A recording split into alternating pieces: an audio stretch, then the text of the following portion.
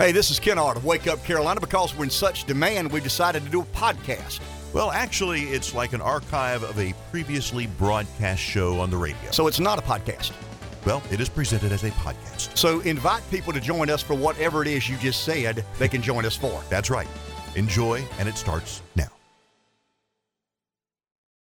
Good morning. Welcome to Wake Up Carolina. Friday morning, April the 8th, 843-661-0937 is our number. Good morning, Royal Rev of Radio. Good morning. Mike's almost got a week under the fold. Did a good job getting accustomed, despite your irregular teaching practicing and tutoring practices. Irregular? Well, I mean, you've had a touch of confusion here and there, but not very often, not very frequently. There's a lot to learn. You know how much I know about that board both of you guys are manning this morning? I know how much you know about this board. So what do you think? You think that was intentional? I know 100% it was intentional. Defend yourself. Defend myself? What I mean, why do you believe that I intentionally have not tried to digest any understanding of or how to run the board or not? Well, let's go back about 10 years before we started this show. And the plan was that we would begin this radio show. It was 1 hour on one radio station, and it was 8 to 9 a.m. And I said, okay. Now, I was not an on-air guy at that point. I'd moved from being an on-air to an executive. Been a big shot. Yeah, whatever. Big shot. I was doing the other work, the program. You can say that. I mean, we know that. No, not true. But anyway, the implication is he was a big shot, too big to be over the airwaves. Continue, Rip. I was doing behind-the-scenes work exclusively, so I wasn't doing a daily on-air shift. So you were going to start this radio show. We met, we talked about it, and I said, hey, I'll design a format, and I'll come in there and run the board and get you comfortable with how this works, and I'll show you how all this works, and then I'll go back to my life where I get to wake up at a regular time, come into work at a regular time, and don't have to do a daily shift on the radio. And that was just under 10 years ago from right now. So, I mean, I'm convinced that, later on I became convinced that you agreed to all of that discussion. Oh, yeah, sounds good, but you didn't have any intention of learning any of this. No, I didn't. I'm level with you, I didn't. Yeah. I got real intimidated by the board very early on when I saw these knobs and buttons and slides and all these lights and all these other things. And I just made my mind up then how to not... The less I know, the less I'm responsible for. Well, and that was my grand strategy. I know that's very true because you could learn this. You could. I would imagine.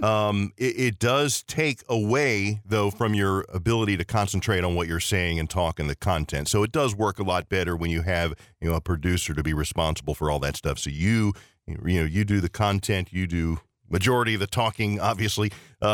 So the least you can do is run the board, right? I mean, is that what once again, the implication is, right?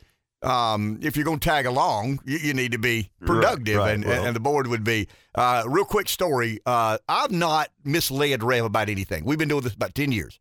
I don't know there's a single time. I've embellished a lot over the airways. Well, You've been subject to that embellishment, but I've not misled Rev about anything.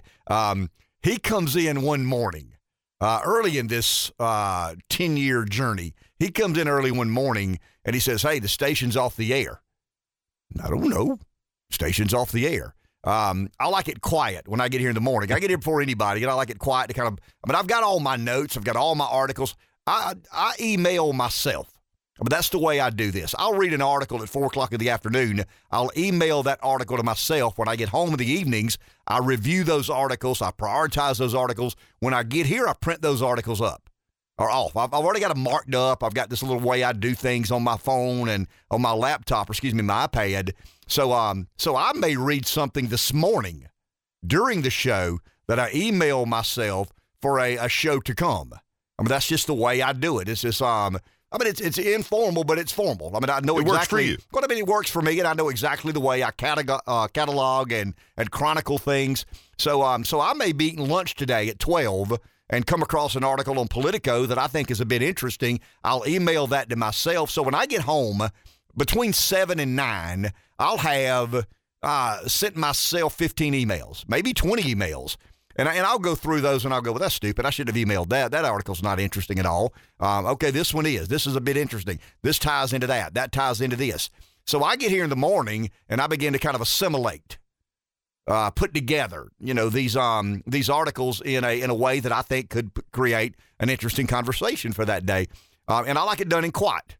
The radio station's always got radio playing in the background, whether it's music, talk, whatever. Doesn't matter. Sports, there's always music or something playing in the background on our cluster of stations. That's what we do. So I get here, and I don't like that. So I start looking at the board, and I think I saw Rev move this, and I think I saw Rev touch this, and I think I saw Rev turn this down. So I turned a couple of things, or maybe just one thing, and it turned the volume down. I mean, it did exactly what I intended for it to do, and it's quiet. So I'm good to go. Rev comes running in about 20 minutes later. Hey, man, the station's been off the air 15 minutes. And for about a split second, I consider lying to him. I mean, it was like, I don't know.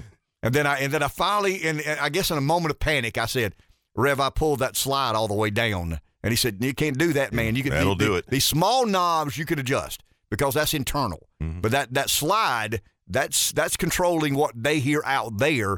And you can't. So for a single second, maybe multiple seconds, I considered telling a big white lie and saying somebody else did it. I mean, that's not mine. Right. Somebody else did it. Now, I would have not believed that for 1 second since you were like the only one here, and the slider does not turn itself down. So, well, and really, you got to be. It was kid-like. The kid says, I didn't do it. Right. The kid did it, but the kid just, I didn't do it. Right. In the old Eddie Murphy skit, when he says something about who broke this or who broke that, and Eddie Murphy is playing, he plays so many characters. He's playing a kid. The kid says, well, I was running through that. I wasn't really running. You remember when you told us not to run? And the door on the refrigerator swung open. You won't believe how it swung open, and it knocked this down. And there was a second that I was going to apply some of the old Eddie Murphy strategy. But you're right, slides don't slide themselves. And but if you, I guess you should give yourself a little bit credit because you said you had not been trained on running the control board. You didn't know how things work, but you did need the sound to be down so you could study here in the control room and do your prep work. So, you can give yourself credit for figuring out how to turn the sound down in the studio. The problem is you turned it down for everybody else that was listening as well. Correct. So. I did not turn it down internally. I turned it down externally. I want to give you a statistic this morning that boggles my mind and staggers me, but I don't know what it means. I mean, I honestly have no clue what to make of this, but this is an interesting set of information. You ready? Hold on one second. Let me get to here to my text. I sent it to a couple of financially minded friends of mine last night. Here you go. Peter Thiel addressed a crypto conference Wednesday. Today's Friday, Wednesday. And he called Warren Buffett the sociopathic grandpa from Omaha. And he called Jamie Dimon. He called a bunch of old farts. I mean, in essence, that's what he implied, talking about Dimon and Fink. And Thiel and Musk are at war with the construct of finance. I mean, they're cowboys, they're renegades. Musk has more than Thiel, but they both have a lot. They're just outliers. They're not. They don't care what J.P. Morgan thinks of them or not. They don't care what Berkshire Hathaway thinks of them or not. They know that J.P. Morgan is a tremendous economic and political force in America. They understand that Warren Buffett is a renowned financier and investor. They understand all of that. But they enjoy being the libertarian. Now, Thiel says he's an anarcho-capitalist, perpetually reconciling anarchy and capitalism. We've had a couple of conversations this week about that. But I've got two financially minded friends in my world that understand these things at a level that I don't. I mean, they're bankers, they're investors, they're not developers, they're not really business guys. They're more in the corner office financial mind. But they understand some of these issues, and I always call them when I have a question. I don't have a question, but I want to read this. And you can do with it whatever you choose. That's 6:10. That's 6:12 in the morning. This is pretty heavy lifting. But here's what Thiel said at the crypto conference. And I researched it a bit. I actually sent it to my buddy, and he said, yeah, he's right. I mean, he's crazy, but he's right. Because this guy of mine is a corner office financial guy who doesn't care much for Thiel or Musk because they want to upset the apple cart. He may not have that corner office. If Thiel and Musk get their way, we may indeed go to crypto instead of the current and traditional currency we're using. So here's what Thiel says at the crypto conference that I find so interesting and so revealing. Today, all the gold in the world is worth $12 trillion, while global equities are worth $155 trillion. Let me say that again because you guys are on the phone there. Say it again. Today, all the gold in the world is worth $12 trillion, while global equities are worth $155 trillion. In 1980, 40 years ago, Ronald Reagan would have been sworn in as an American president. I'll give you some, relation to timing. In 1980, the ratio was 1-to-1, with all the global equities having the same value as all the gold, and that being $2.5 trillion. So gold, the value of gold in the world today, has gone from $2.5 trillion to $12 trillion. Are we having trouble over there? No trouble. Keep going. Okay. I'm trying to involve you in the conversation, and you're having a phone call with someone. Yeah, we had a caller who was asking some questions. So, okay. Sorry. Well, this is not a question and answer I know session. exactly. That's what I was getting ready to tell it. We'll have to give Mike the tutorial on how to deal with that. Yeah. This is a call-in radio show. This is not a place you call to get advice on. Hey man, I'm late on my payment. Can you ask me what I did? I got my kid. Is there a shorter way to get to school? This is not the helpline. Okay. With all due respect, and I mean this with all due respect, this is not a place you call to have a conversation. This is a place you call to say, I want to go on the air. Exactly. It's a call-in radio show. And we've tried to be, in particular, Cato, the chummy soul that he is. He tries to give the majority of you the benefit of the doubt. This is not a place for you to call and say, hey, can you talk about this? Do you know about that? Can we be concerned about this? We have a whiner line. You're welcome to do that. We have, if I'm not mistaken, is it a Telkin line? Do we have a Telkin? Yeah, well, the Telkin line actually rings to this. It's the Telkin phone number that rings to our on-air call. Well, I may stand corrected then. So there is a well, that's Telkin. kind of the joke. Yeah. Well, that's kind of the joke. But anyway, so let's go back to this. Okay, go on. I got to think about the 12 trillion. And I mean this with all due respect. To me, you're disrespectful of the show when you call in and just, talk about whatever it is you choose to talk about for 5 or 6 minutes because people can't do the job that they're here to do. They're not here to listen to you complain or talk or be concerned about whatever. They're here to answer a phone. You want to go on the air or not? Yeah. If you don't want to go on the air, hey, let's do this. Let's lay down the law right now. You ready? Do it. It's 6:20 Friday morning. If you don't want to go on the air, don't call. Right. Let's don't complicate this.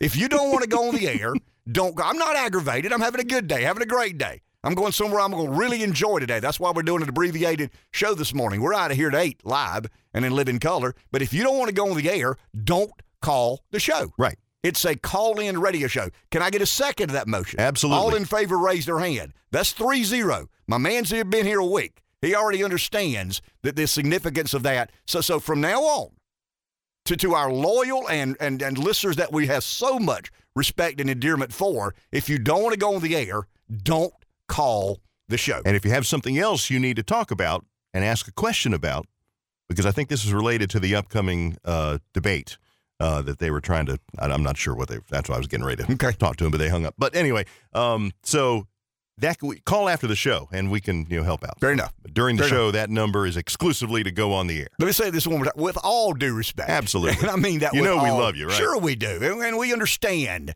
you want to know certain things, but that's not what we're here to do.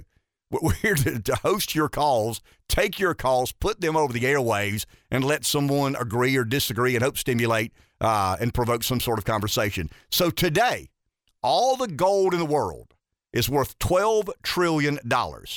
Global equities are worth $155 trillion. In 1980, the ratio was 1-to-1, with all the gold in the world and all the global equities in the world having the same value of $2.5 trillion. That quote is attributed to Peter Thiel, who spoke at a crypto conference.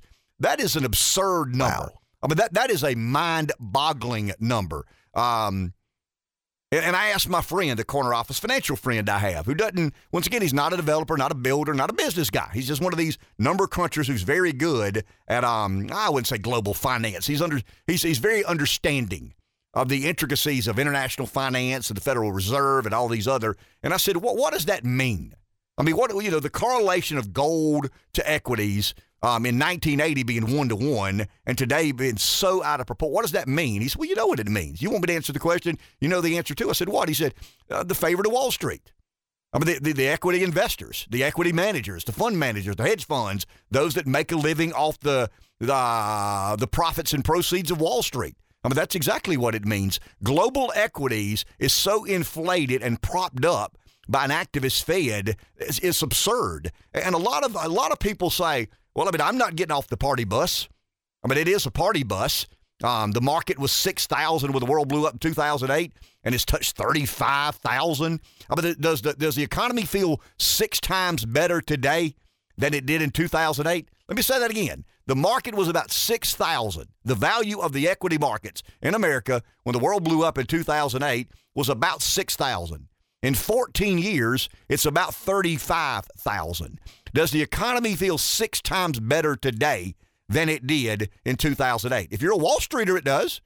I mean, if you're an investor in the equity markets, it does. Because if you bought in at 6,000, I mean, your portfolio is worth, I mean, it's a farce. It's fantasy land. It's la-la land. Nobody believes this is the reality. Now, I don't know, and Teal even said this. Teal said, I don't know if gold is a better investment in Bitcoin. I mean, he believes in Bitcoin. I mean, he just does. He's an advocate. He's a big purchaser. He holds a lot of Bitcoin, so there's probably some self-preservation involved in his decision-making and his pontifications. But Teal was asked in the Q&A at the Bitcoin conference in Orlando, I think, is gold a better investment than crypto? And he honestly said, I don't know. I mean, apparently, obviously I think crypto is, and I think I can argue, but I've got, people that I have a lot of respect for that believe gold's a better investment, but they're both better than the dollar. He said, I mean, there is no denying that. I mean, we have just abused the right to be the global currency of the world, the preferred currency of the world to a point. And here's the struggle that I have. I don't have a grandkid yet, but my grandkids will suffer the consequences of I'm talking about baby boomers and peers of mine, our irresponsibility. I got friends who kind of laugh at that. I mean, if I said, hey, man, did you know in 1980, all the gold in the world and all the global equities in the world were worth about the same, and they were $2.5 trillion, and today the gold's about 12 trillion, and the global equities are 155 trillion. I got friends who would say, well, I mean, that's just the way it is. Okay, it's the way it is until it ain't. And I can assure you guys, these numbers are not going to work forever. And when you hold your grandbaby, you will not be here when that grandchild turns 50. I mean, odds are, maybe you will. I don't know what sort of age. I probably won't. I probably won't be here. I'm 58. If one of my kids had a baby today, I'd be 108 by the time, still be going to the gym, by the time, my grandkid got 50. But there's going to be a generation at some point in time that mumble things under their breath and yell things out loud about their grandparents that we should be ashamed that we've even allowed them to get to that place and we've allowed ourselves to get to this place. So when you chuckle and say, hey, man, it's just a party train, it's the way it is, I'm not getting off or you getting off, I'm going to ride this thing as long as I can ride it. There are a couple of fundamentals out there. There is nothing about this that makes any sense at all. It's unsustainable. It's reckless. It's careless. It's, to me, it's unsympathetic. I mean, if you love your grandkid and you're a part of the mindset that believes we can continue down this road and this track, this is not partisan. I mean, this is Republican and, this is very bipartisan. Republicans are spending money we don't have. Democrats are spending money we don't have. And Teal kind of, he says these things in a way that whoa. I mean, this is a guy highly acclaimed, highly accomplished, understands this world of finance a lot better than 99.9% of Americans. And I am somewhat of a Teal acolyte. I confess to that. Two people I tend to have the most bromance with is J.D. Vance and Peter Thiel. If J.D. Vance says something, I probably read it. If Peter Thiel said something, I probably read it. But when Thiel says that, it really puts into proportion how irresponsible, reckless, careless, and dangerous we are with the dollar. I mean, it really does. I mean, we are the most reckless, careless, dangerous people on this planet when it comes to monetary policy. Shame on all of us, myself included. Take a break. Back in a minute. Takes Mondays to make Fridays, 843-661-0937. So Teal is in Miami or Orlando, one of those Florida cities, and he says a lot of things. I mean, he declared war. He called Buffett the sociopathic grandfather from Omaha. He calls Jamie Dimon one of those New York City banker boys. Let me make sure. Yeah, a sort of sociopathic grandpa from Omaha. J.P. Morgan CEO Jamie Dimon, the rest of the New York City banker boys. He took on BlackRock's CEO Larry Fink. But then a tweet comes out by Eric Weinstein. He's a managing partner at Teal Capital. Peter Thiel making a clear declaration in Miami. The financial gerontocracy, old people, has declared war on Bitcoin as a revolutionary youth movement for good reason. Is this thus time the revolutionary youth should understand their enemies and return fire? I have no idea what that means. I mean, what does that mean? Bitcoin is a youth movement. Is Bitcoin a cultural? I mean, are we in for an economic war, a political war, a cultural war? Is it going to include the currency of choice? I mean, are we going to get to a place? I mean, I think it's understood and a given that people like Buffett, Fink, and Dimon, they control a world denominated by dollars, right? I mean, they Sure. They have a lot of dollars, and they control the flow of dollars. You and I would probably have no idea the sort of influence that Jamie Dimon, Warren Buffett, and Larry Fink have on who invests where, and what sort of mindset is out there permeating or percolating amongst these people that decide, where we allocate enormous amounts of resources, going back to the number. And this is what Teal began with. In 1980, the value of gold and the value of global equities was about the same at $2.5 trillion. Today, gold is $12 trillion. Global equities is $155 trillion. That's good for Fink. That's good for Buffett. That's good for Jamie Dimon. I mean, they have a vested interest in how well the global equity markets do. But is it good for us? I mean, are we destroying the value of the dollar, or are we debasing the dollar? Are we killing our democracy? I mean, in all honesty, I believe the only thing that's kept us from falling is the demand for the dollar.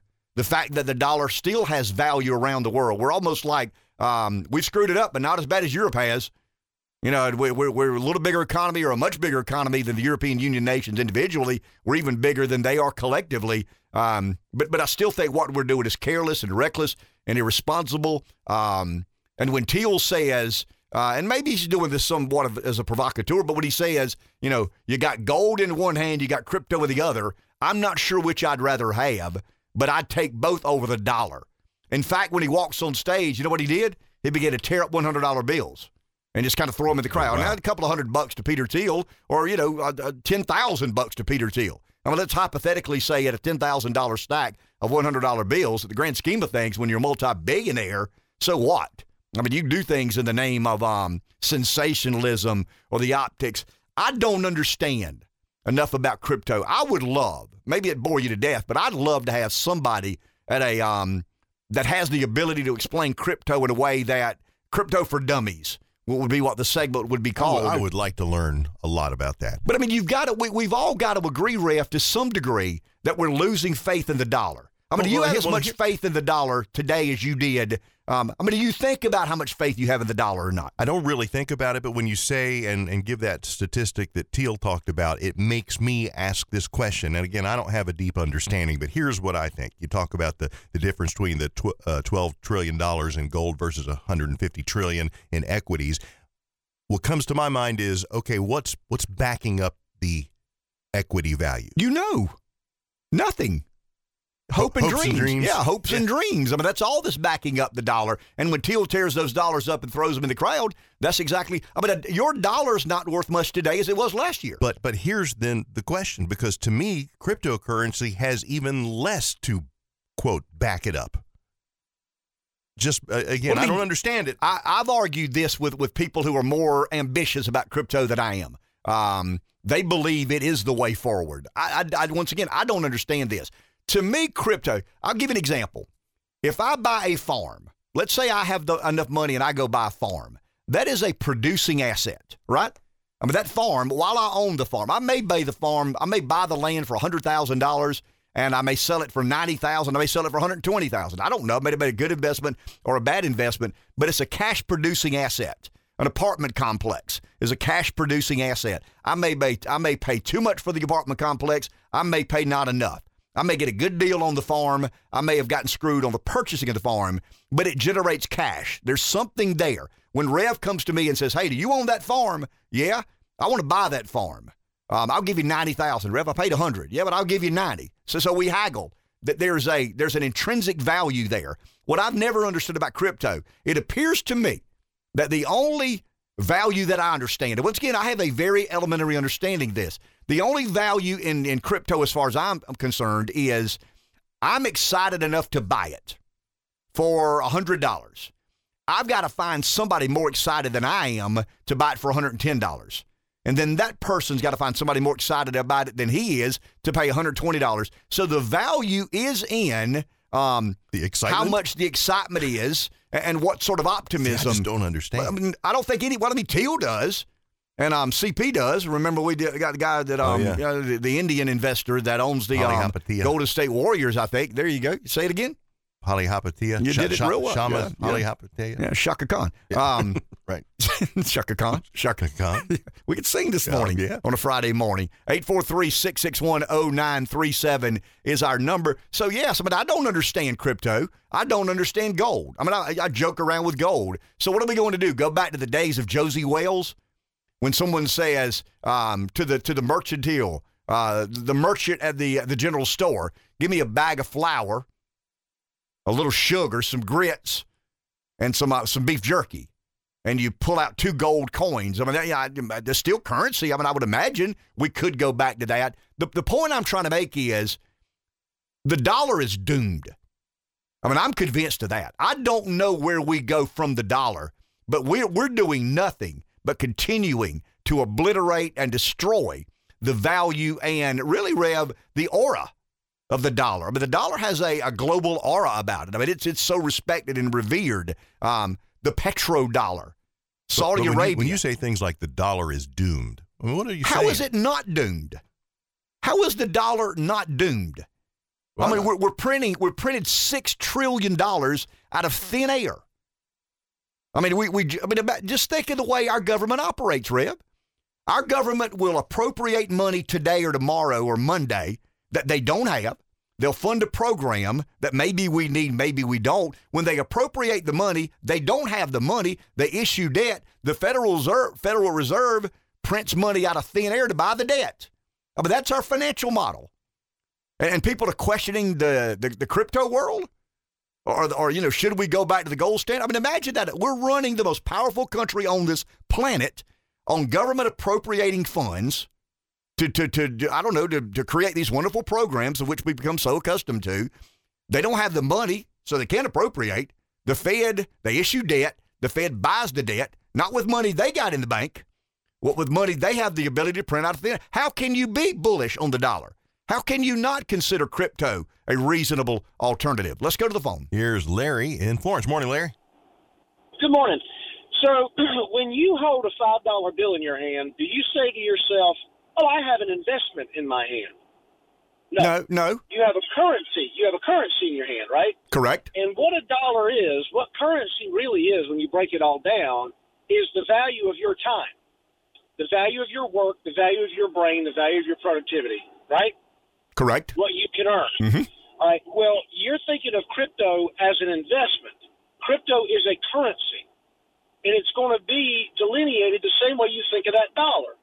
How many of these do I need to have to trade my hard-earned time for, or my other monies, or what would I sell an asset for and turn it into currency that I can then turn and buy another asset or buy a good or buy a service with?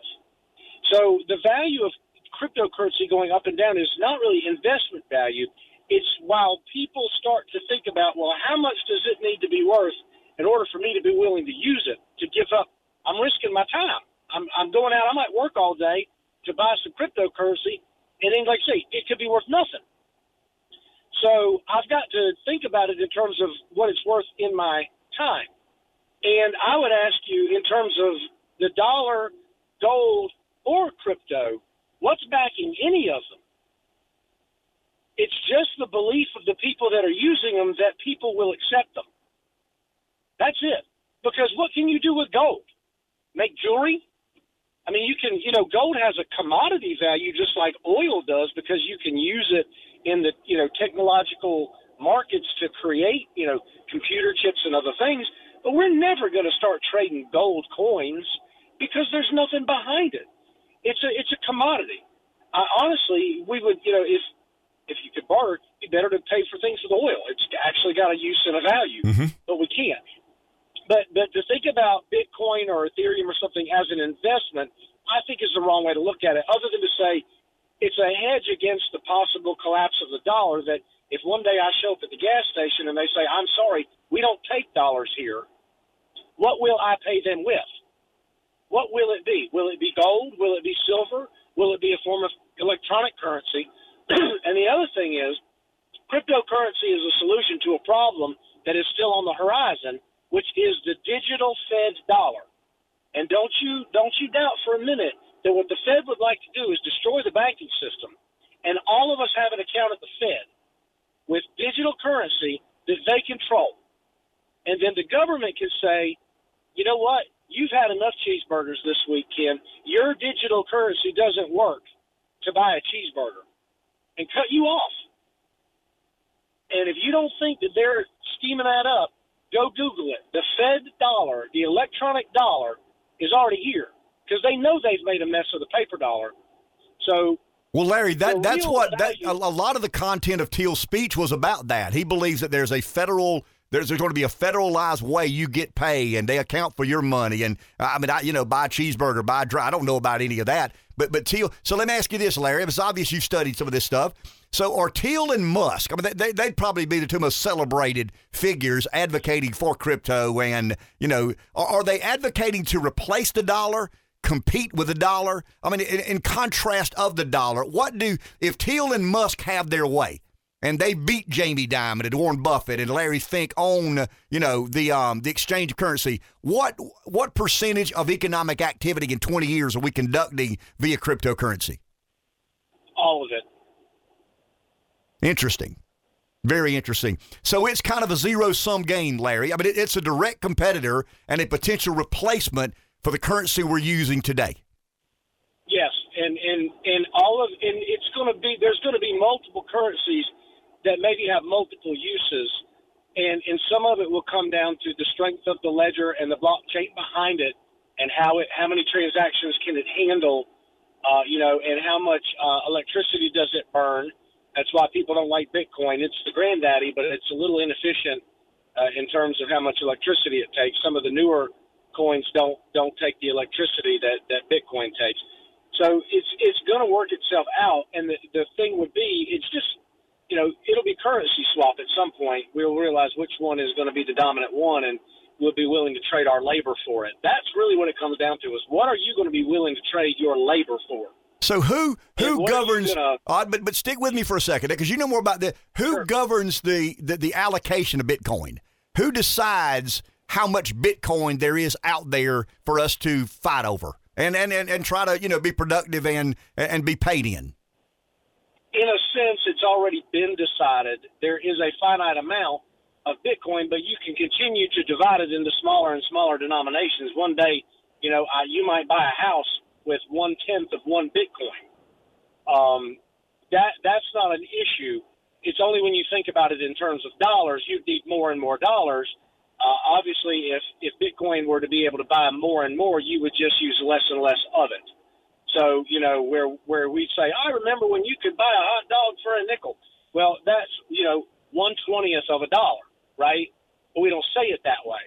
Bitcoin doesn't have nickels and dimes. It just gets broken into ever smaller pieces. Interesting. Last question. I got a question, Larry, because you mentioned the electricity. Yeah. It takes electricity to generate or transact Bitcoin. Tell me, I've just never understood why and what role, besides, I understand computing power and stuff like that, but why is it this massive electricity draw?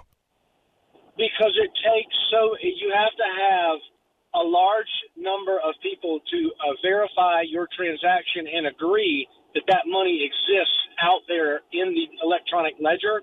And the way that they verify that is by doing a very, very complex math problem that takes a lot of computing power. Wow. And whoever is the first number of people who do it, they verify that you have the money you say you have.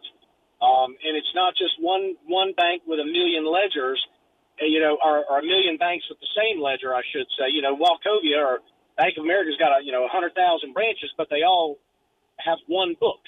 If your book says you have $100,000, that one book says you have $100,000, then every bank sings along. The difference is almost reversed with blockchain is if 100,000 people don't say you've got $100,000, you don't.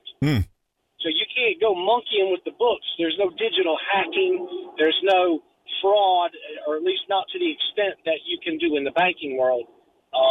It's a much safer way of verifying that you have what you say you have. Okay, we got to get out of here, but I got to ask you this. So 20 years from now, would you rather have $1 million in Bitcoin or $1 million in cash? 20 years? 20 years. Oh, boy. 50. If I have to pick one, I guess I pick Bitcoin if you're giving it to me. But I would probably end up turning it into some other currency by then. I think Bitcoin will sunset. We'll be using something like that, but it might not be that. Interesting. But it'll be digital. Yes. Thank you, Larry. Appreciate it. God knows more than I know. Larry and I have texted a little bit about this, and he is far more informed on that than I am. It's just so interesting to me what we've done to the dollar. Back in a minute. What Teal is basically arguing is that, he called three people by name, Fink, Buffett, and Diamond. There are many others. There aren't millions of others, but there are thousands of others, probably not the level of Diamond, who runs J.P. Morgan, Fink, who runs BlackRock, and Berkshire Hathaway's Warren Buffett. But he's basically arguing or accusing in some way these finance moguls of facilitating a system that creates political bias against cryptocurrency. Now, he goes on to say the central banks are bankrupt. Who can't believe that?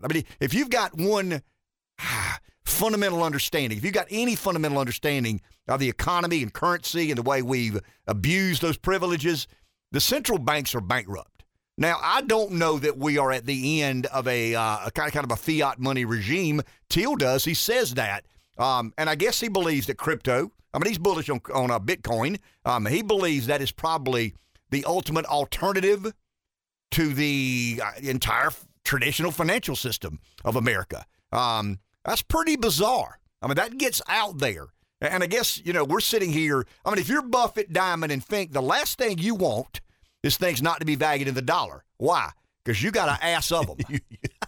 You've got a lot of them. That's a lot. 843-661-0937. Back in a minute. 843-661-0937. Takes Mondays to make Fridays. I'm going to spend a good bit of the weekend putting together what I think will be an accurate accounting of the Hunter Biden saga, the story. When the news broke, what do we know now? Where do we go from here? But I'm going to go back to that. We've waxed philosophically here for the last couple of days about Jefferson and Locke and cryptocurrency. And in other words, we're talking politics is a very abstract art. It's not exact. It's not I do this every time and this happens every time. In my world of building truck beds, there was a predictability about it. And it was very defined. It was very tangible, easily to identify success or failure. We sold 10 beds. We sold 6. Politics is very different. So here's the question I'll pose to our listeners. And Rev, I can start with you. Would you agree, to some degree, that Peter Thiel, Elon Musk, and the Trump voter have something in common, and that something in common is to change the way, I don't want to say obliterate, that's probably too strong a word, but to fundamentally reassess and reposition what economic, political, and cultural normalcy is? Is that whether the Trump voter knows it or not, a lot of their sentiment, a lot of their motivation was, I don't like the way things are. Yeah. Something's got to change. I don't think my government is listening to me, is hearing me, cares about me or whatever. But doesn't crypto play into that? I understand. Yeah. Very few people understand, because myself included. It's away from government. Sure. It's not the Federal Reserve. It's not legal tender with the United States seal on it, right? So when Teal says these things about crypto, isn't he? I mean, obviously he's brighter than the majority of Trump voters, myself included. Don't be anybody out there be insulted. The guy made $1,600 on his SAT. Wanted to make sure that wasn't a fluke. Took it again, made $1,600 again. Graduated top of his class at Stanford and then Stanford Law. I mean, he's a brilliant man. I mean, he's a brilliant man. Musk is a brilliant man. It's interesting. The Trump voter, myself included, just wanted something different, man. I'm tired of government doing this, and I'm tired of government doing that, and I'm tired of government abusing the privileges we've entrusted them for. Jeff and I had an agreement yesterday. We normally disagree. Jeff and I agreed it's not the form of government that is deeply flawed. The Constitution is still, a pretty significant and timeless document. But it's the plutocracy, it's the money, it's the ancillary forces, it's all these other things that come into play.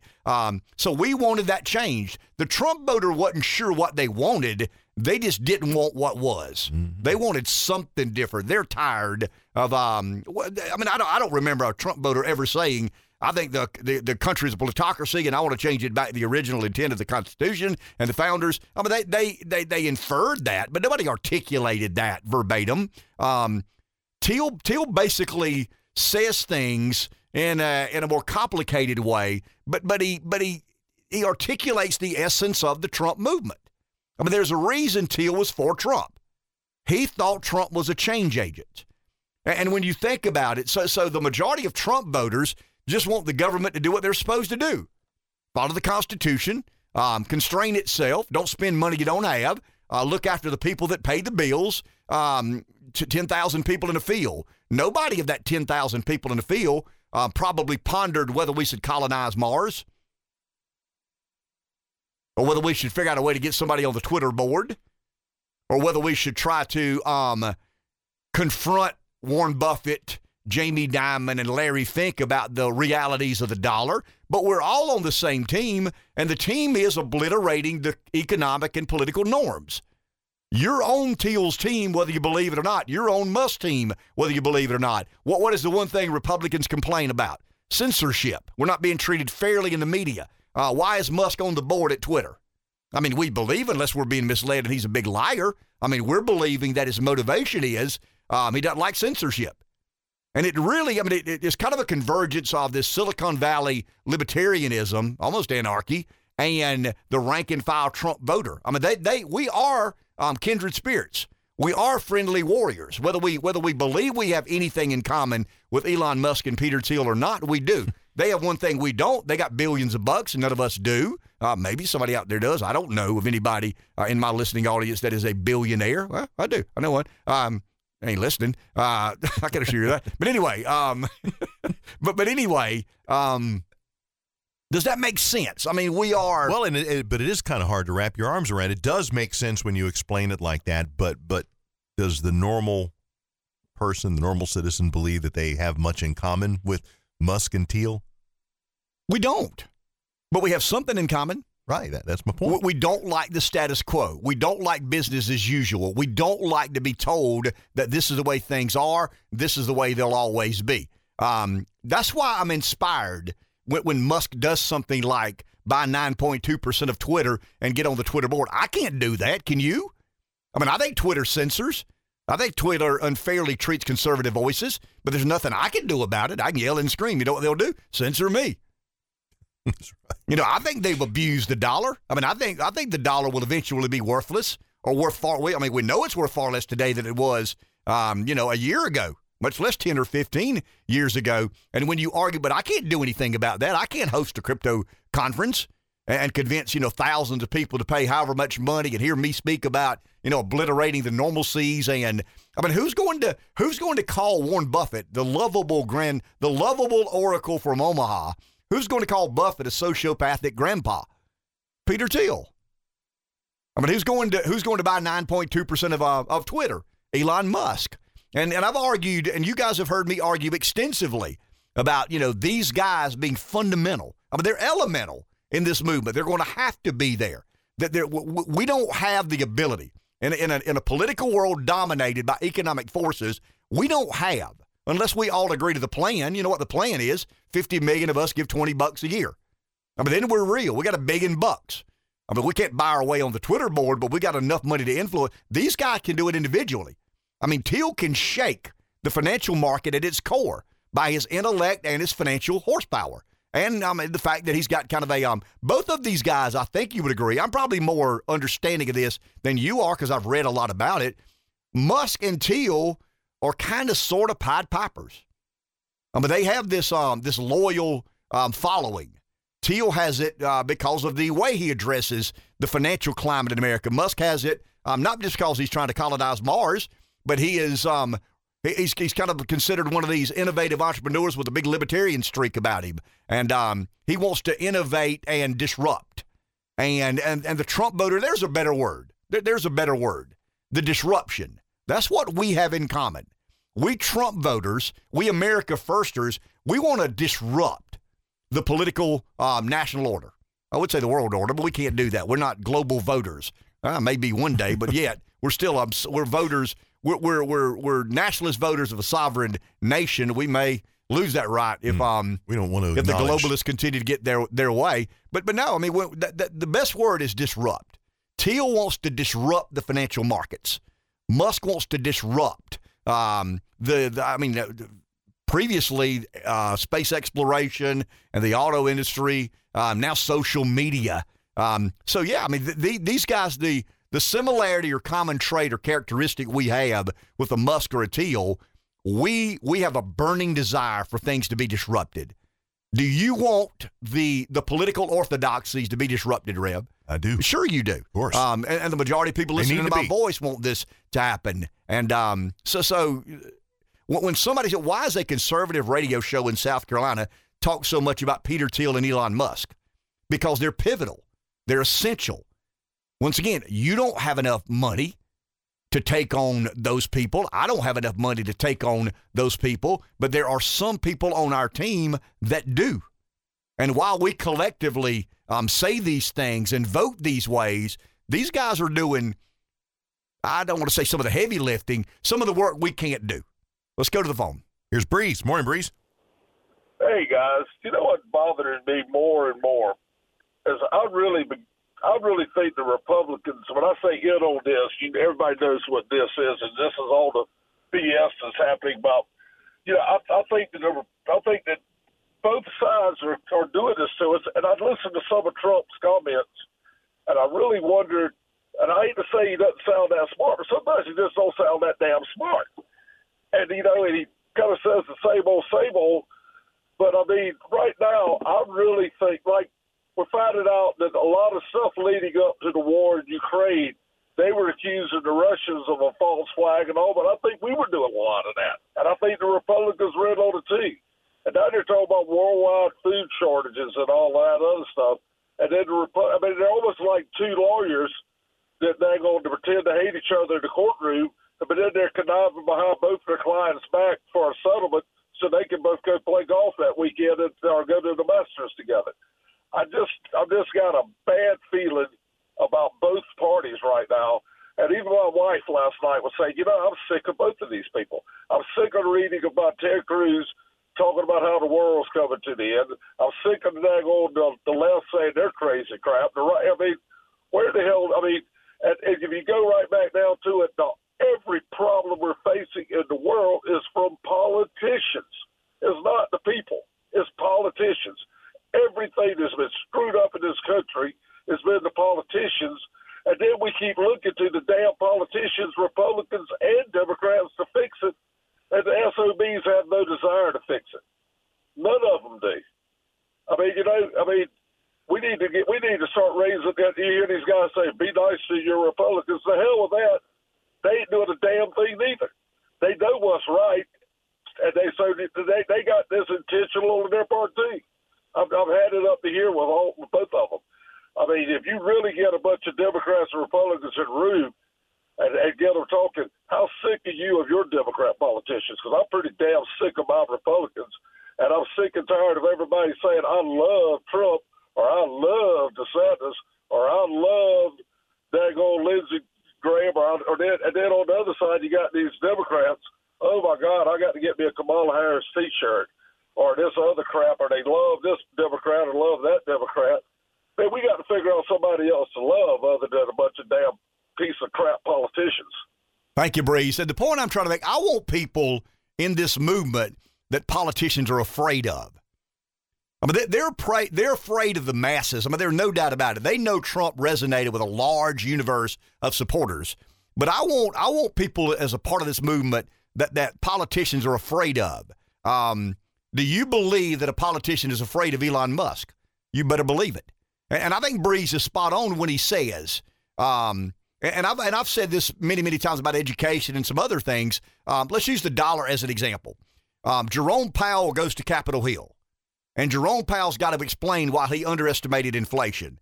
And Jerome Powell basically says, well, just give me a little more time. Just stick with me a little longer. We got it transitory, turned into permanent, and, we underestimated. And, everybody knew what was going to happen except those people making those decisions, people in charge of the Fed and people within the federal government. Maybe they knew what was going to happen. I think they did, but they printed it anyway. The fiat currency phenom that brought on this crazy percentage of inflation. And it's not 7.2 or 8%. It's probably closer to 15 or 20%. I mean, that's kind of what the number is. I've got friends in the restaurant business. They're beginning to see a big decline in their business, and they're convinced the decline is you, the consumer, spending more money on gas and groceries. You got to buy gas. You got to buy groceries. You don't have to go out to a restaurant and eat, and that's the first thing you cut. So they're seeing a precipitous decline in business and revenue, and they're not angry about it. I mean, they're frustrated with the government, not you for not going to the restaurant, because they understand you're making a decision. You could fill your car up with gas for $30. Now it's $60. You go to the grocery store and spend $100. Now it's $200. You just don't have the disposable income. You don't have the money to go out and eat on a Friday or Saturday night, and they're suffering the consequences of that. Well, I mean, the government, they believe that they can dance around the edges and we can tweak and turn. See, I believe that we've got to obliterate, disrupt, and destroy. I mean, I sincerely believe the only way we address censorship in social media is must buy 9.2% of Twitter. I mean, do you really believe we can picket Twitter, stand on their front doorsteps? I'll tell you, I read an article last night. DeSantis is considering lobbying the federal government to take away Mickey Mouse patent. I mean, Mickey Mouse has a patent, and the patent gets renewed or not in 2024. And didn't we, I mean, isn't that kind of J.D. Vance? What are we going to do when we get in charge? I mean, are we going to take on some of these woke causes, some of these liberal causes, some of these socialist causes? Or are we going to sit down and try to debate? And I know that's the way politics has historically been conducted in America.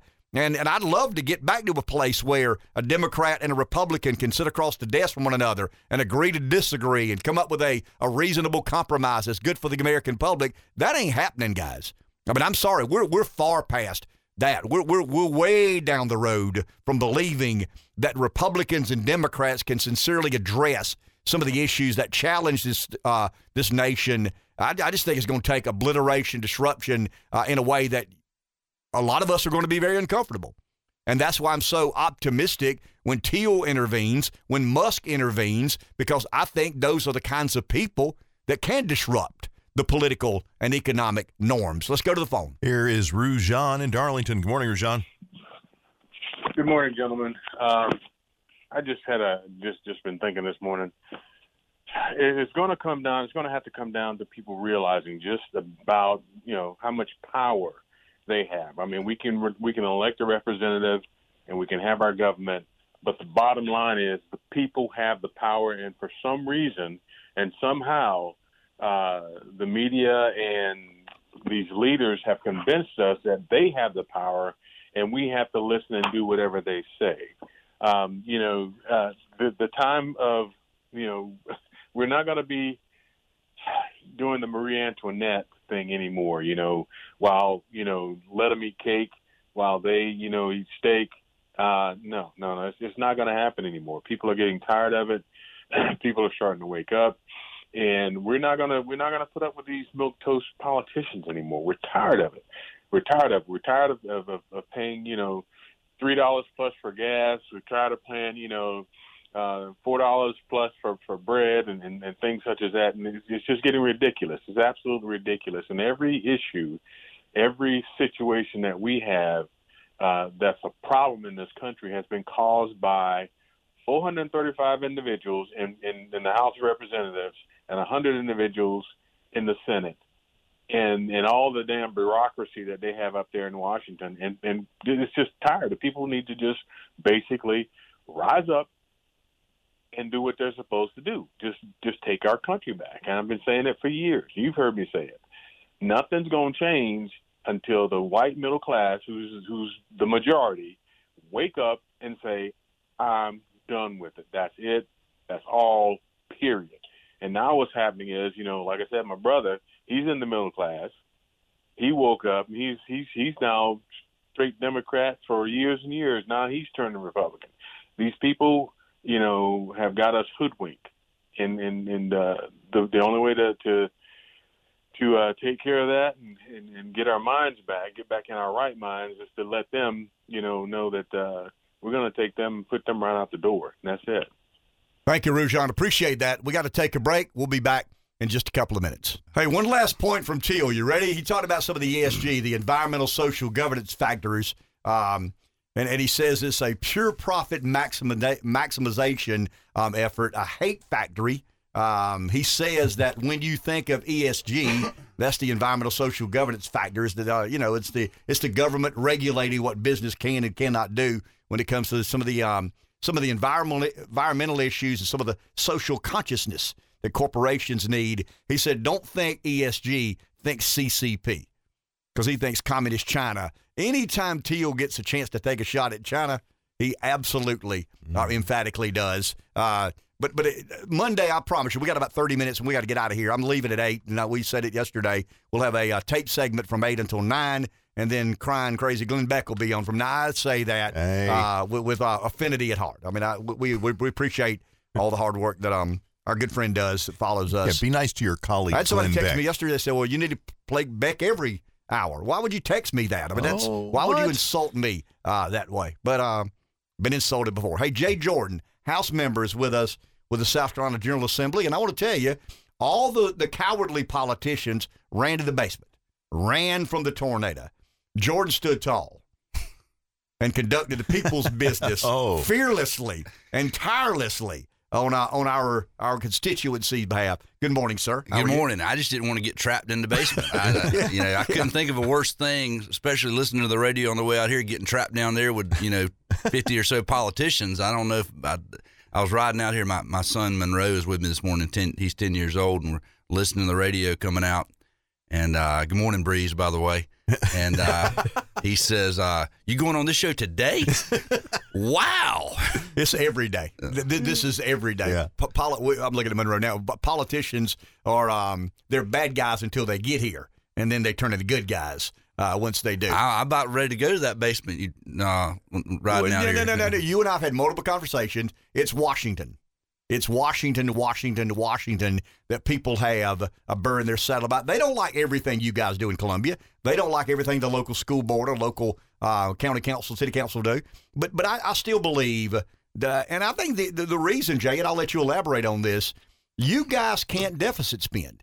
You don't have a state reserve with a printing press in the basement that some of the cowards hid in during the tornado. I mean, there's not a print press down there that allows you guys to just do whatever you choose to do. And I think that's the fundamental difference in the emotions people express about the federal government and state government. We are a divided country. That's the reality in which we live. You see the federal government and some states turning left and further left, and just when you think they can't go any further left, they go further left. And then you see states like South Carolina that we don't get it right. I'll be the first to tell you, we do not get it right. We do not get it all the way right all the time, for sure. There's no doubt about that. But you see us trying to turn right. You see that through some of the things we've done just this year, some of the things we've done in the last few years, whether that's try and cut taxes when we have extra money in the system, pass a gender sports bill like we did. That's one of those things we did this week that is hard to believe we would even have to do that. That'd be one of those things. Explain that bill if you don't mind. So everyone knows what's going on. We see the things going around the country where someone doesn't like their gender, changes their gender. A man says he's a woman now, and now he gets to compete in a female sport. The swimming is the latest one we've seen. Totally unfair. As a father of a 12-year-old daughter, makes my blood boil. And the fact that my daughter should train and give her life to competing in a sport, whether it be swimming or going down the list, and then all of a sudden someone who's genetically bigger, faster, stronger can say, and go through this chemical process, and now they get an definitely an unfair advantage in that competition. It's just wrong. And I'm not getting into that. I don't say that to be hurtful. Sure. I don't say that to be cruel, but it's unfair. It's common sense. Am I right, Jay? But at times, we can complicate politics as much as we choose to. And you and I have lunch occasionally. We like to think we know more than everybody. We complicate some of these conversations. But there's some things you simply say out loud, and your answer is, how can that be? The scary thing is, I'm not so sure how it is that it is common sense. It's common sense as we sit around a room like this, and it's common sense maybe in South Carolina, but it's not common sense in every part of the country. But as much common sense as it is in South Carolina, how many members of the House voted against the bill? More than a handful. Did any Republican vote against the bill? I don't believe, maybe one. Okay. I'm trying to remember, because we had several. We went through, amendment after amendment after amendment, and finally got on the bill very late into the evening. That's another thing. This bill, you would think, even in South Carolina, to go to your point about, my point, we don't get it right all the time. Even in South Carolina, this was not a bill. You say it's common sense that we simply rolled out one morning and passed. It failed in my judiciary, the committee in which I served a couple of times. I voted for it both times, but we couldn't. It took us a while to actually get the bill to the floor. And when it finally got to the floor, several people, mostly Democrats, put hundreds of amendments on this bill, and it took us hours of debate to finally get to and pass the legislation that now goes over to the Senate. But do the Democrats in South Carolina believe that a man has a right to compete with a woman in sporting events? As we sit here, my normal, no offense to you, Monroe, but my normal seatmate here, gunslinger, I call him Philip Lowe, he texts me, 28 people voted against that bill. 28 people voted against the bill. I got to believe overwhelmingly Democrat. Yes, that's correct. And here's my issue, and I don't want to. Jay can say as much about this as he chooses to say, but the Democrat in South Carolina has allowed himself or herself to be influenced by the national party. Correct. That there is no way a rural South Carolina Democrat represents a constituency that believes women shouldn't compete against other women and men shouldn't compete against other men. But the national party has molded an agenda that some of these Democrats are beholden to. I'd say it's a blend. You've got some true believers within that. I think there are 40-something Democrats of 124 members of the House Representatives of South Carolina that are woke. There are some true believers. I like to think I'm pretty conservative. I'm sure there's some people listening today that don't 100% agree with that. But if you look at the scale and you look at my voting record, I'm pretty conservative. My seatmate, Philip Lowe, very conservative. I think we vote together about 99% of the time. There are members of the General Assembly, as conservative as we are the opposite, or just as liberal as we are. So you've got a blend of those folks. And then you've got some folks, I think you're right, that are sort of caught in the middle. And then you've got the minority of the minority, so to speak, that are just a very handful of what South Carolina used to be made of a long time ago. Sort of that yellow dog Democrat is still a very small group. Let's go to the budget, if you don't mind. Sure. I always felt my time on council, the most important votes I took was spending taxpayer dollars. Where are we in the budget? Crossover week, I got to believe, is here or around the corner, around the bend, sooner than later. Kind of update me on the budget and crossover week, if you don't mind. So the budget, of course, we passed in the House. That I think was a good budget. Again, as you pointed out earlier, we are in a situation where we don't deficit spend in South Carolina. We're required to spend no more than what comes in. And this year we had more money, lots more money, and we employed and I give credit again to Representative Lowe, Merle Smith, who's the chairman of Ways and Means, Speaker Lucas, under his direction. There was a plan. There was a plan in place. We're going to take some of this money. We're going to give it back to the taxpayer. We're going to cut taxes in South Carolina. We're in the process of doing that. So that takes some of that money off the table. We're going to put some of that money into reserves because just as the economy's humming now, I think we can all agree, if you're paying attention, the economy's showing signs of slowing down. And if you've lived long enough, you've seen good times. And guess what you've also seen? You've seen hard times. Well, and the raising of rates is going to slow down the economy. It may address inflation, but it's going to cause a slowdown in economic activity. That's exactly right. and then funding what we consider core government functions, making sure we're spending money on infrastructure. And as I've talked about many times before, you can't get away from infrastructure. You need that for economic development. You don't have economic development, your education's not going to do it. These things are all connected and all need to be addressed. We also put more money to law enforcement. I know I've talked to several folks in the county. They're trying to do the same. More money to teacher pay, those sort of core government functions and needs in government. The other thing this past week was crossover week. Okay. That's sort of an inside baseball thing, but it's a very important thing. If a bill sits in the House and the Senate, it's got to get from one body to the other by essentially had third reading yesterday, or it's very unlikely that it will pass. That was why it was so important that we address the gender sports bill this week, and why we stayed on the floor and debated for hours and hours and hours to get that bill across the line, because our rules and the Senate rules say if you don't get it crossed over by this time on the calendar, it takes, I think, a 2/3 majority to actually even address the bill. So there's a few little nuances that we can get to bills, and we will get to some bills that are still hanging out there, CRT legislation. I'm confident we're going to pass that this year, and some other important things, but that's kind of where we stand right now. When it comes to the Senate, I mean, when I was there, the Senate did nothing and took pride in doing nothing. It's a little bit different now. It's a heavier, I mean, it's a more conservative Senate today than it probably ever has been. They do move. Philip Lowe said, Representative Lowe last week, kind of gave the Senate a little bit of credit. They tend to move a little bit faster than they previously had. What do we anticipate the Senate to do with the House version of the budget? Well, so first off, I'm glad you brought that up. That reminds me, South Carolina got its newest senator this week. Mike Rickenbaugh sworn in Tuesday. I've talked to him several times. He's working hard, doing his best to get up drinking to speed. From a fire hose. He said that, but he's there. He shows. When I saw him, he showed up early and stayed late. So he's trying.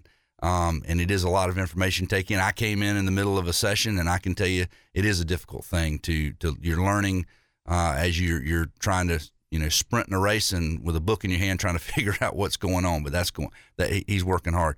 The Senate is and has changed in some degree. You're seeing them.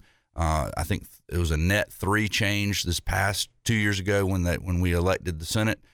3 Democrats took what were traditionally 3 Republicans beat what would be traditionally 3 Democrats seats, and that's made a difference. That was sort of what I see as the tipping point.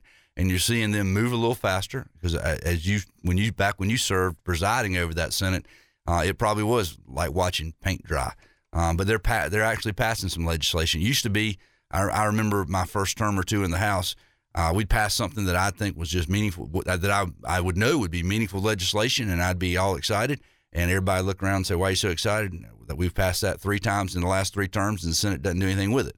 Now there's optimism that the House will send over conservative quality legislation, and the Senate will actually, not that they didn't get, they did do some things in the past, just not at the speed and the proficiency I thought they should in the past. Very interesting. It made me hungry. I mean, just standing there presiding over a group of people who did nothing. There's nothing to do but think about food. I gained about 20 pounds presiding over that crowd that did nothing. So I remember that. Well, do we have a call?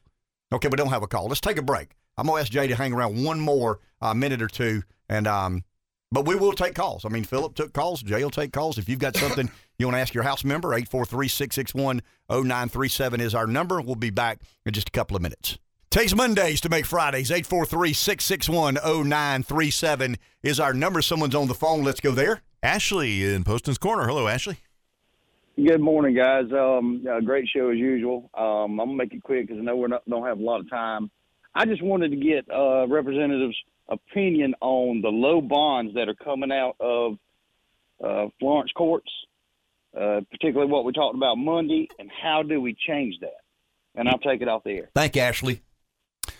It's a very valid point. We had a conversation Monday. I don't know if you heard it or not. I was actually listening on the radio. Okay. About the drug bust and the $50,000 surety bond and what would appear to be a serious crime, not such serious bond. Yeah, no, I was listening on the radio. I think the only way to really address that issue is probably a statewide piece of legislation that sets a little more framework to the bond process, where you look at if an individual is charged with a crime that has a certain amount of exposure, you go to this block of consideration, $100,000 to $200,000 bond. Sentencing guideline reform? Well, it's not sentencing because it's you're right. No one's been right. adjudicated innocent to prove. That's right. Exactly, Okay. and that's the balance of this situation. Is this individual's been accused of a crime, not convicted of a crime, but at the same time, you got an individual from Florida who obviously has some means with that scenario there, $3 million worth of drugs and a gun and a bunch of cash. In my professional opinion as a lawyer, there's a high probability that individual's never going to be seen around here again. They'll issue a bench warrant and hope to find him one day. And he may pop back up in the system year 2, 5, or never. So it's absolutely that something needs to be addressed. It's a system that probably needs to be looked at as a whole. And we do have some really good magistrates here in Florence. Did they get it right 100% of the time? Absolutely not. Nobody does. It's a system that has its definite potholes in it for sure. But this is one of those areas that absolutely needs to be addressed. If you've got something like this, and again, I'm not sitting in that chair trying to balance. This individual might not have had any criminal record. Sure. There might have been some other situations I don't know. But based on that, in my professional experience, that's a dangerous situation. There are some people who have a problem with the General Assembly electing judges and magistrates. Representative Lowe made the point of billboards and people running for office. I mean, to be honest with you, if you took one side, I could take the other. I agree. If you take the other, I could take this side. I mean, it is a fundamental and very worthy debate. Now, magistrates is even a different situation. As a representative, I get a say in the circuit court, the Court of Appeals, and the Supreme Court. I do not get a say in the magistrate. That is purely the senators. They appoint the magistrate. Opinion. That's correct. Now, Senator Leatherman in the past, he would from time to time say, simply me practicing law, do you know this individual? Do you have any knowledge of him? And I'd certainly give him an opinion. But that, and we have multiple senators that touch Florence County. While we have one resident senator, we have other senators that do also get to appoint magistrates. Now, when it comes to the election of judges in South Carolina, here's what I would tell you. It's probably the best of all the bad ways to do it. If the goal is to take politics out of it, I can go ahead and tell you that's just about impossible. And I agree with what you said that we could argue both sides at this point. Probably I could take one. We could flip a coin. I could take a side and you could take a side, and we'd probably come to a stalemate on either side. But I'll go back to what I said a minute ago, the best of all the bad ways. I don't think we want a scenario where lawyers are pandering, with billboards, raising money, trying to become judges, running for judge. I think that's a scenario that ends with, whoever gave the most to the campaign gets the best justice, or lack of justice. And in that same vein, how long does it take for a judge to realize I need the most amount of votes? That means I need to let everybody out of jail to try and get them. That kind of thinking is where that leads. The other issue is the governor appointment with the consent or advice of some sort with the legislature. That's probably the next. That's probably the next best system compared to what we have. The concern I have there is, again, it's a more narrow political process. Governors tend to award or reward population centers as someone who represents, an area that has, Florence County. I've always said it's a unique situation. We've got a growing metropolitan area in Florence, but we've also got a rural setting as well. And I care about that rural setting. I care about preserving that in South Carolina. I care about that voice being heard in South Carolina. So I don't like the idea of, all the voices being centralized in the Greenville, Charleston, Columbia type markets. So that's a concern I would have about that as well. 2 minutes. We got to get out of here. I'm a Gamecock. I care about the University of South Carolina. I got a daughter up there. Grew up a Gamecock, been a Gamecock all my life. I would always heard that the USC board was too political. When I got to Columbia, I realized what I'd heard was true. There was a lot of politics involved in that. There's been a long-standing conversation about reforming and changing the University of South Carolina Board of Trustees. You guys have passed legislation, if I'm not mistaken. Where is that legislation and what changes are to be made? So I agree with you. The board has had its struggles. We do have some really great people here in Florence and the PD that represent that board. And they're doing their best to work within the confines of that system, but the structure of that system is difficult because it's such a big board. Most college boards, university boards, are made up of congressional districts. This one's made up of judicial circuits. 16. Correct. So it's a very cumbersome board. If you look at, go to Columbia and look how difficult it is to get large groups of people, committees, and so forth to agree.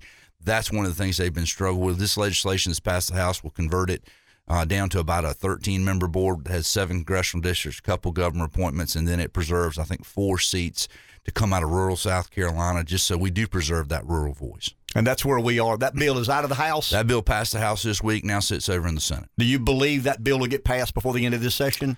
I think it's okay. Got significant likelihood. Again, it's no secret some of the struggles that the board that the school has been through. And look, that's a difficult situation. That's the flagship university of the state of South Carolina. Everyone's got an opinion. Everyone wants to, have a seat at the table, and it's going to have its moments. Okay. Appreciate it. Yes, sir. We'll get you and Representative Lowe. We're going to do this every Friday. We're trying to invite these guys, and we're going to take more and more calls. We would have done this in the 8 o'clock hour as we did last Friday, but somebody's got to leave early today. So Jay was kind enough to come in earlier. I'm sure our gunslinging buddy will be back next Friday because he enjoys this back and forth as you do. Thank you very much. We'll have to get him some more callers. Good deal. Good deal. We'll take a break. We'll be back in just a couple of minutes. 843-661-0937. Couple of minutes. Someone's on the phone. Let's go there. Jim in Florence. Hey, Jim.